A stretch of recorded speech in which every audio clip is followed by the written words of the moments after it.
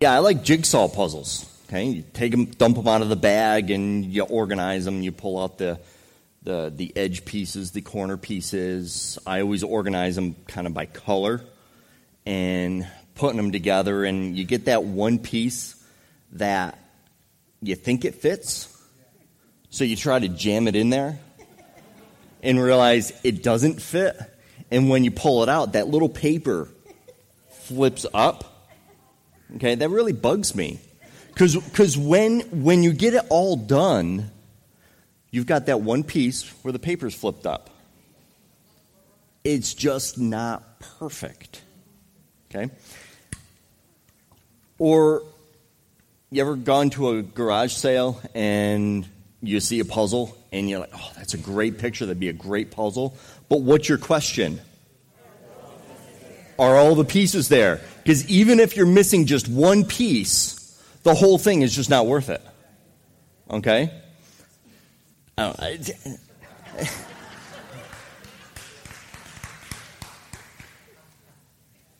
We need to pray. Heavenly Father, we thank you for this day. We thank you for the beautiful day that you gave us, Lord. It is beautiful because, yes, it is. We have great weather today, Father. But, Father, it is beautiful because you made it. You are an intentional God, Father. You made this day. You have a plan and a purpose for this day, Lord, and for this very time. I pray that you come and you move in a powerful and an amazing way, Lord, that we leave changed forever. That we know you in a deeper and more intimate way today, Father, through your truth. That we give you praise, Father, and let this time bring a smile to your face. In Jesus' name, amen. So God does have a plan. He has a plan, and we can see that in Scripture starting in Genesis 1:1. It says, in the beginning, God created the heavens and the earth. God is an intentional God. He didn't do this out of accident. Okay? He is an intentional God. He created this with purpose. And in Proverbs it says, you can make many plans, but the Lord's purpose will prevail. So we can make our own plans, but ultimately God's plan, God's will is going to come about. So in this summer, in the month of July at least, we're answering some of your questions. And sometimes these questions, knowing that God has a plan, some of these questions are hard to reconcile with the idea that God has a plan. Okay? And so as God's plan for my life is revealed, sometimes that can kind of cause me to tense up a little bit. There's a picture that illustrates this beautifully. Okay? Okay. The Holy Spirit's having a blast. And that would be me hanging on for dear life. Okay? That's what it feels like sometimes when God's plan is revealed. But even so, we have a hard time reconciling some of these questions that we have. One question, and the question that we're going to be discussing today, is how could a loving God let people go to hell? So God, this loving God, how could he set in motion a plan that results in some people going to hell? How does that make sense? So let's take a look at God's plan. Okay? So if I'm going to plan out a trip, what's your first question? Where are we going? Okay, so let's fast forward to the book of Revelation. And in the book of Revelation, there's an event. And the event, one of the events is this wedding between the bride of Christ and Christ himself. So in ancient Jewish ceremony, their wedding ceremony consisted of 12 steps. I just find it interesting that it's 12 steps. And I'm going to quickly go through these 12 steps. Each one of the steps could be really a message in and of itself. But I'm going to just kind of show you some quick parallels between these steps for the wedding ceremony, which is a long process. It is not the steps of the wedding ceremony on the day of the wedding. It's an extended event. So step 1, the selection of the bride. Okay, it was usually chosen by the father of the groom. For example, Abraham the father sends his servant Eliezer to find a bride for Abraham's son Isaac. So what's the parallel? The parallel would be that the believers in Christ are chosen by God. You can find that in Ephesians 1 and elsewhere. Step 2, a bride price was established. The parallel, Jesus, our groom, the body of Christ's groom, paid the price of the bride in redeeming us with his life, so that we could be his bride, the body of believers. Step 3, the bride and the groom are betrothed together or engaged to one another. Okay? This engagement is the legal binding of the bride and the groom together, with one exception. They don't physically live together. Okay? Maybe that's something that we should employ more in our society, but that's another story. The parallel, the body of Christ here on earth is physically separate from Jesus who is in heaven. Step 4, a written document is created. This contract states the bride's price, the promises of the groom, and the rights of the bride. In the parallel for us, what is our contract? Scripture. We have all of God's promises right here.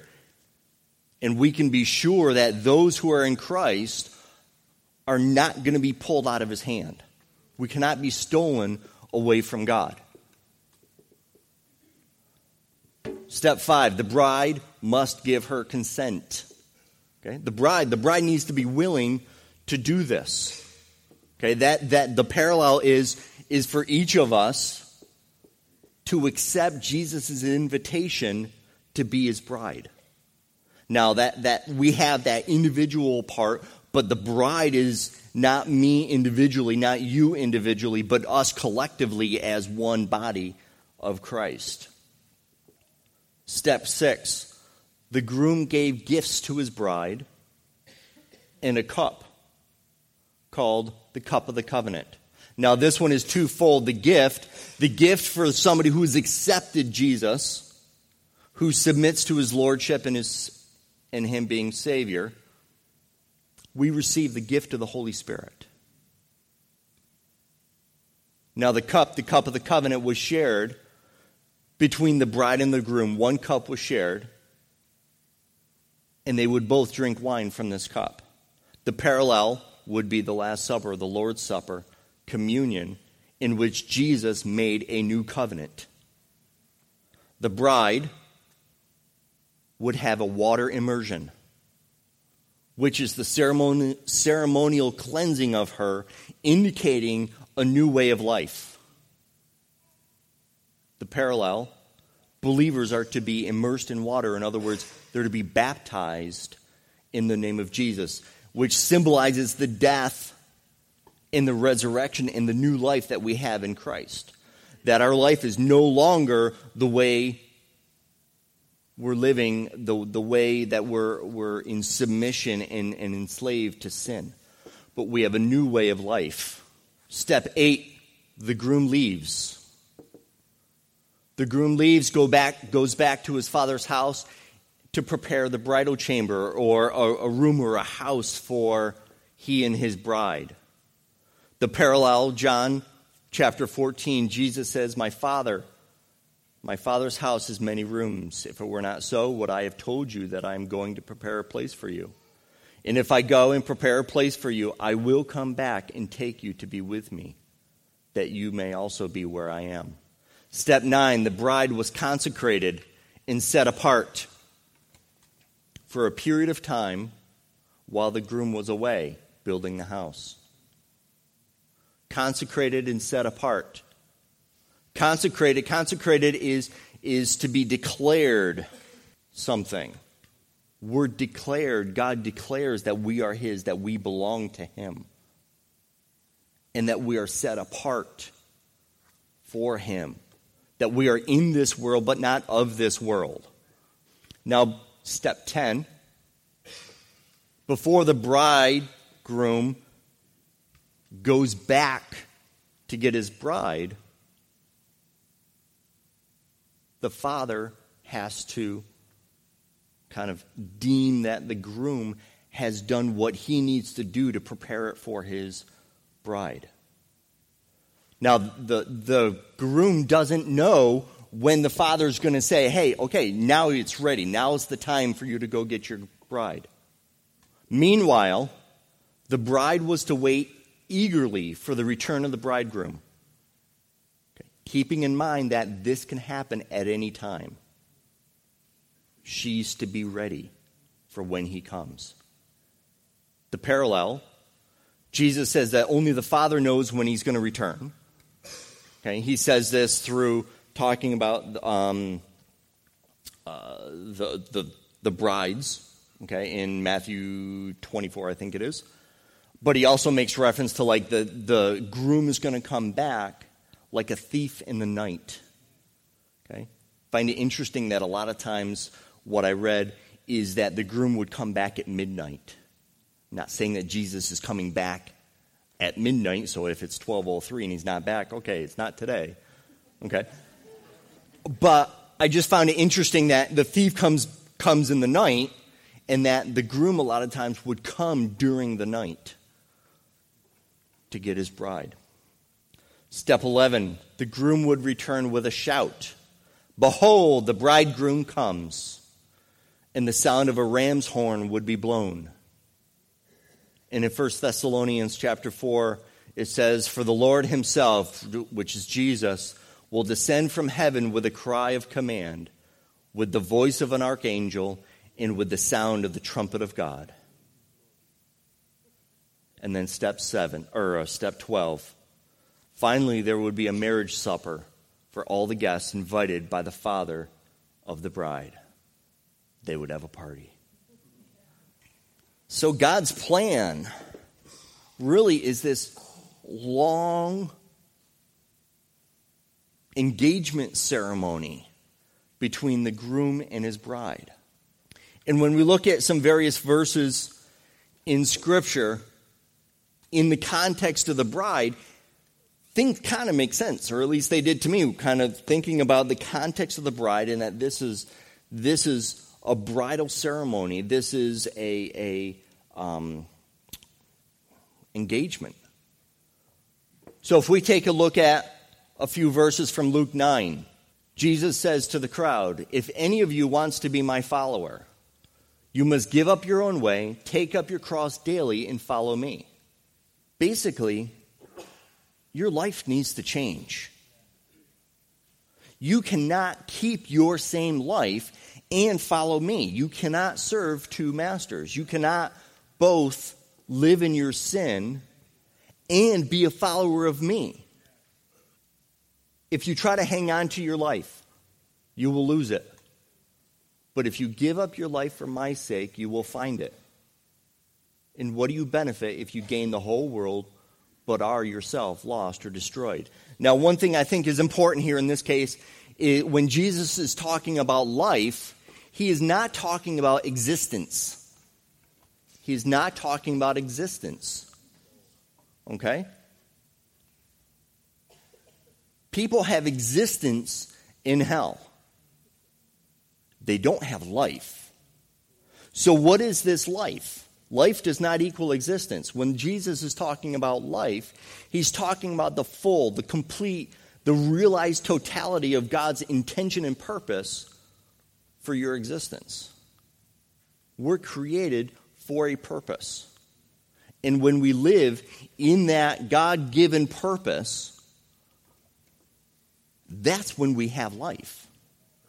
So then in verse 26, if anyone is ashamed of me and my message, the Son of Man will be ashamed of that person when he returns in his glory and in the glory of the Father and the holy angels.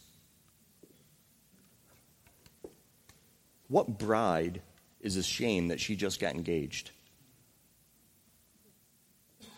Can you keep a bride quiet? It's not going to happen. When I got engaged on a Friday night. By about 9 or 10 o'clock the next morning, Robin called me. I bought a dress.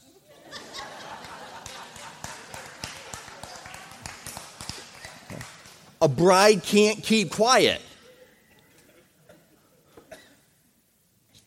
So it doesn't make sense for us to be born again and then to go out into the world and, I'm going to keep it in secret. Okay? We can't help but to say something to somebody.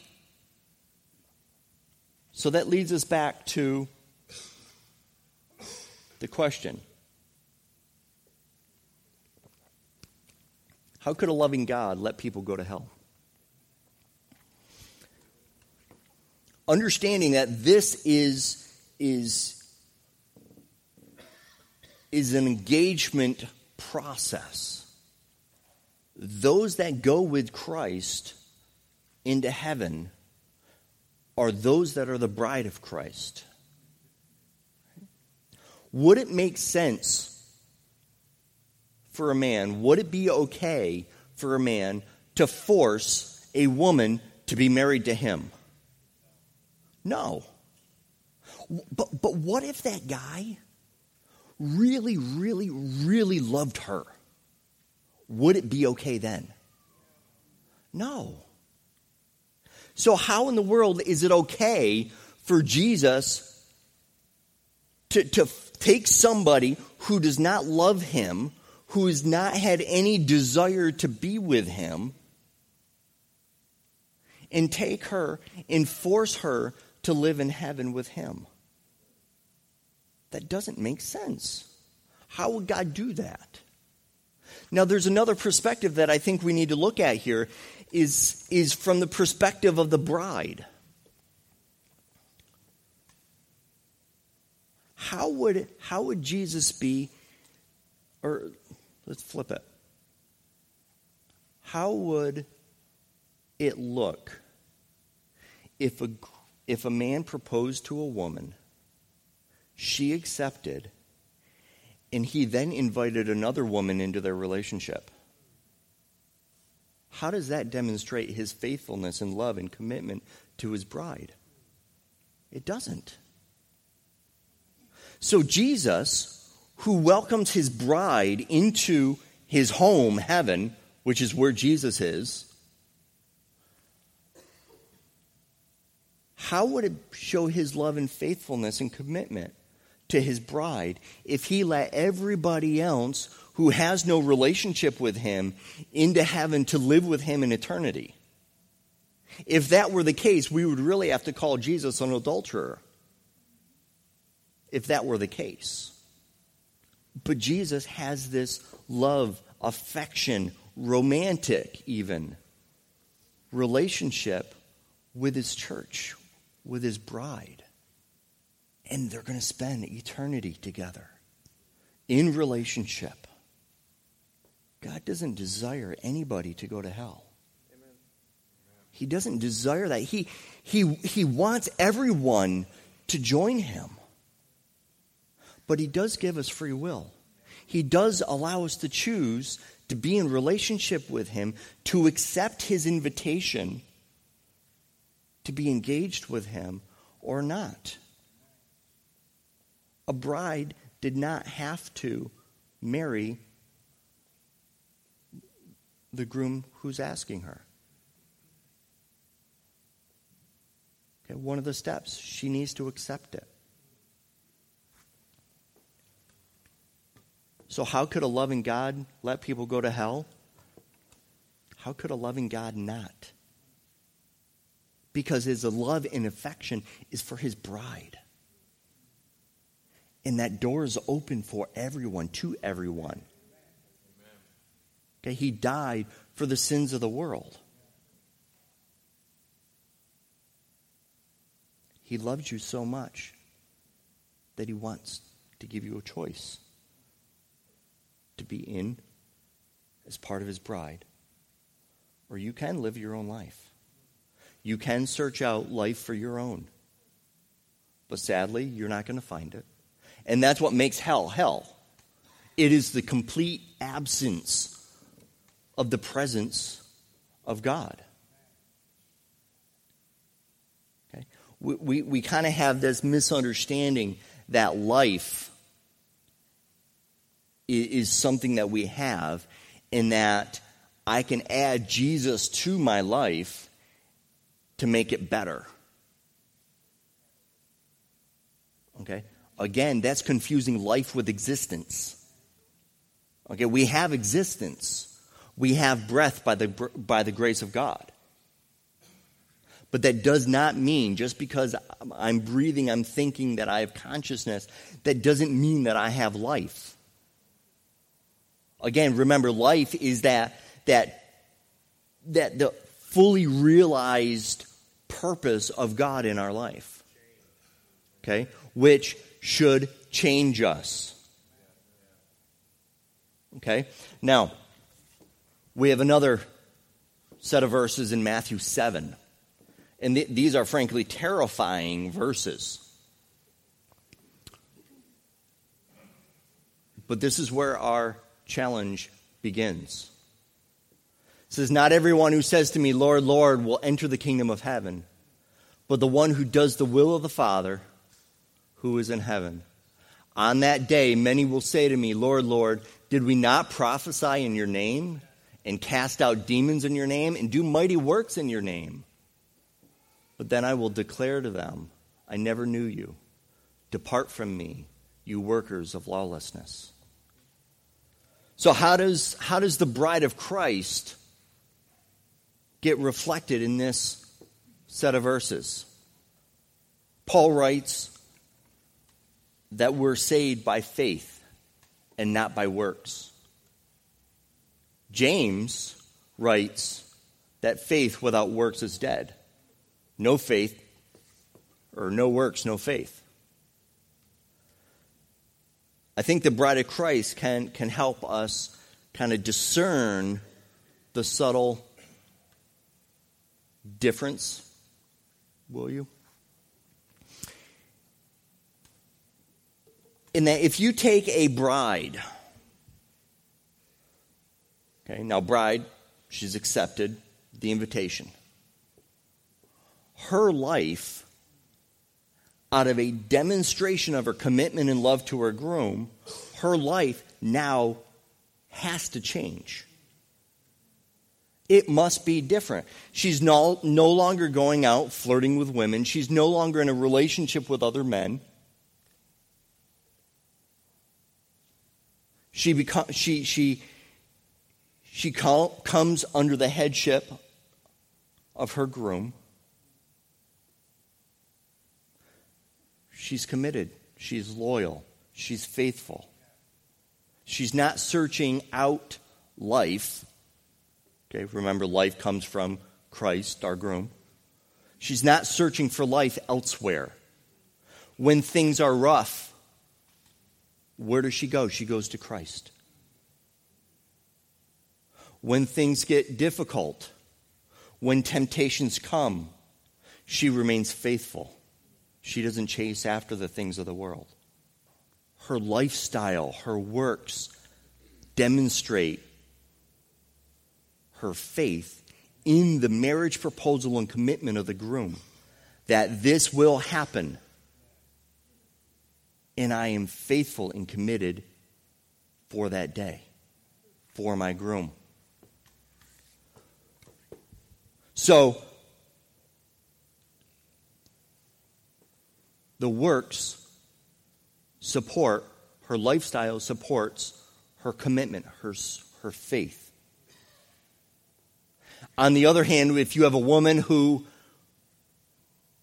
wants to marry a man and she becomes engaged to a man and she changes her life, she stops chasing after other men, she comes under his leadership. She does all the right things. But there's one subtle difference. She's doing them because of what he can do for her. She does those things because he provides security, maybe. I read an interesting article that nearly 2/3 of the women surveyed said that they would marry for money. That 1.5 million was kind of the floor that they're looking for. Okay? The people doing the survey, they said realistically, they're really starting at like 10 million. And if they can't find it, they'll lower their standards, but their floor is like 1.5 million. Now, not that it's the money itself that they're going after, they said, but it's what it represents in the character of the man. Okay? It's kind of alarming. Not actually shocking, but alarming. But they're not looking to be in love with their groom.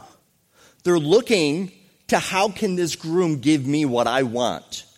I have the picture of the life that I want, and I'm going to find the groom that can give that to me. The center and the focus of that bride is to find a groom that can serve her and give her what she wants. And as soon as that stops, okay, I'll go find somebody else. Okay?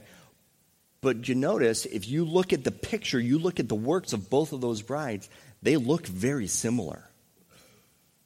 But the hearts are very different. And that's what Jesus is talking about. And when many are going to come to me and say, Lord, Lord, he says, I don't know you. But wait. Look at all these things that I've done. I've done all these things in your name. He said, but I've never known you. You've never been in relationship with me.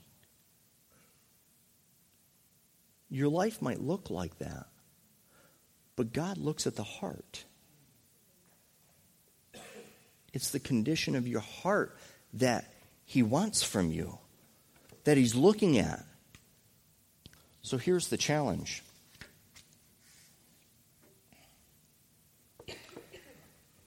What is the state of your relationship with Christ? What is the condition of your heart in your relationship with Christ? Are you in love with Christ? Do you want to be with Christ because of who he is? And that when circumstances don't go your way, you remain faithful. That is one of the most precious gifts that a wife, that a bride can bring to her husband, is that no matter what happens, no matter whether we travel to the hilltop or travel to the valley, I will be with you. It is not, I'm going to be with you when times are good, and then you know what? I'm going to be looking elsewhere when things get rough. But that they're going to be with their husband, going to be with their groom no matter what. Because their love and devotion and commitment to their husband, to their groom, is not because of the circumstances are good, but because they just want to be with him. Or is the condition of your relationship based on whether things are good? If I feel his presence, if I have my family, if I have a good job, if I can pay the bills. Sometimes our conditions are pretty low. Paying the bills are good. I have that car. I have the security. I have a nice bank account. But as those things get chipped away, As the cards from our house built on sand get shifted, do we begin to doubt God? Do we begin to get anxious about what God has in store? Do we begin to take things under our own control and try to make things happen on our own? Or maybe you're realizing that you don't have a relationship with Christ. That He's up there. He's the big man in the sky. You may know He has a plan and a purpose. You just don't have a relationship with Him. You may not think about Him much. You may think about Him. Atheists think about Him a lot. But they don't have a relationship with Him. What's really awesome? Today's the day. You can have a relationship with Him today. Right? The invitation is open to everyone whom He's created.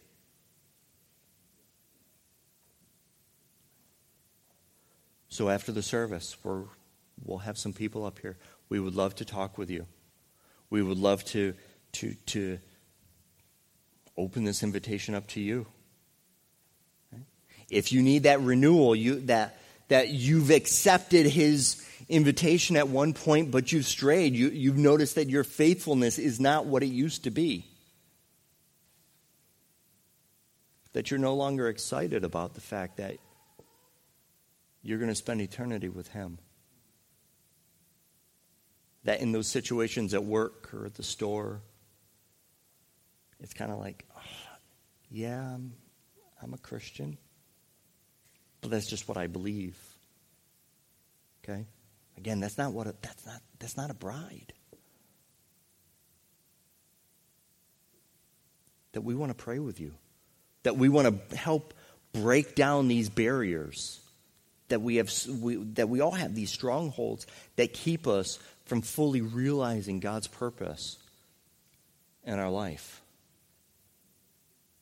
So we're going to be up here. The worship team can come out. But I do want to challenge you. Think about this, the bride of Christ, and how many things just kind of seem to fall into place in Scripture in that context.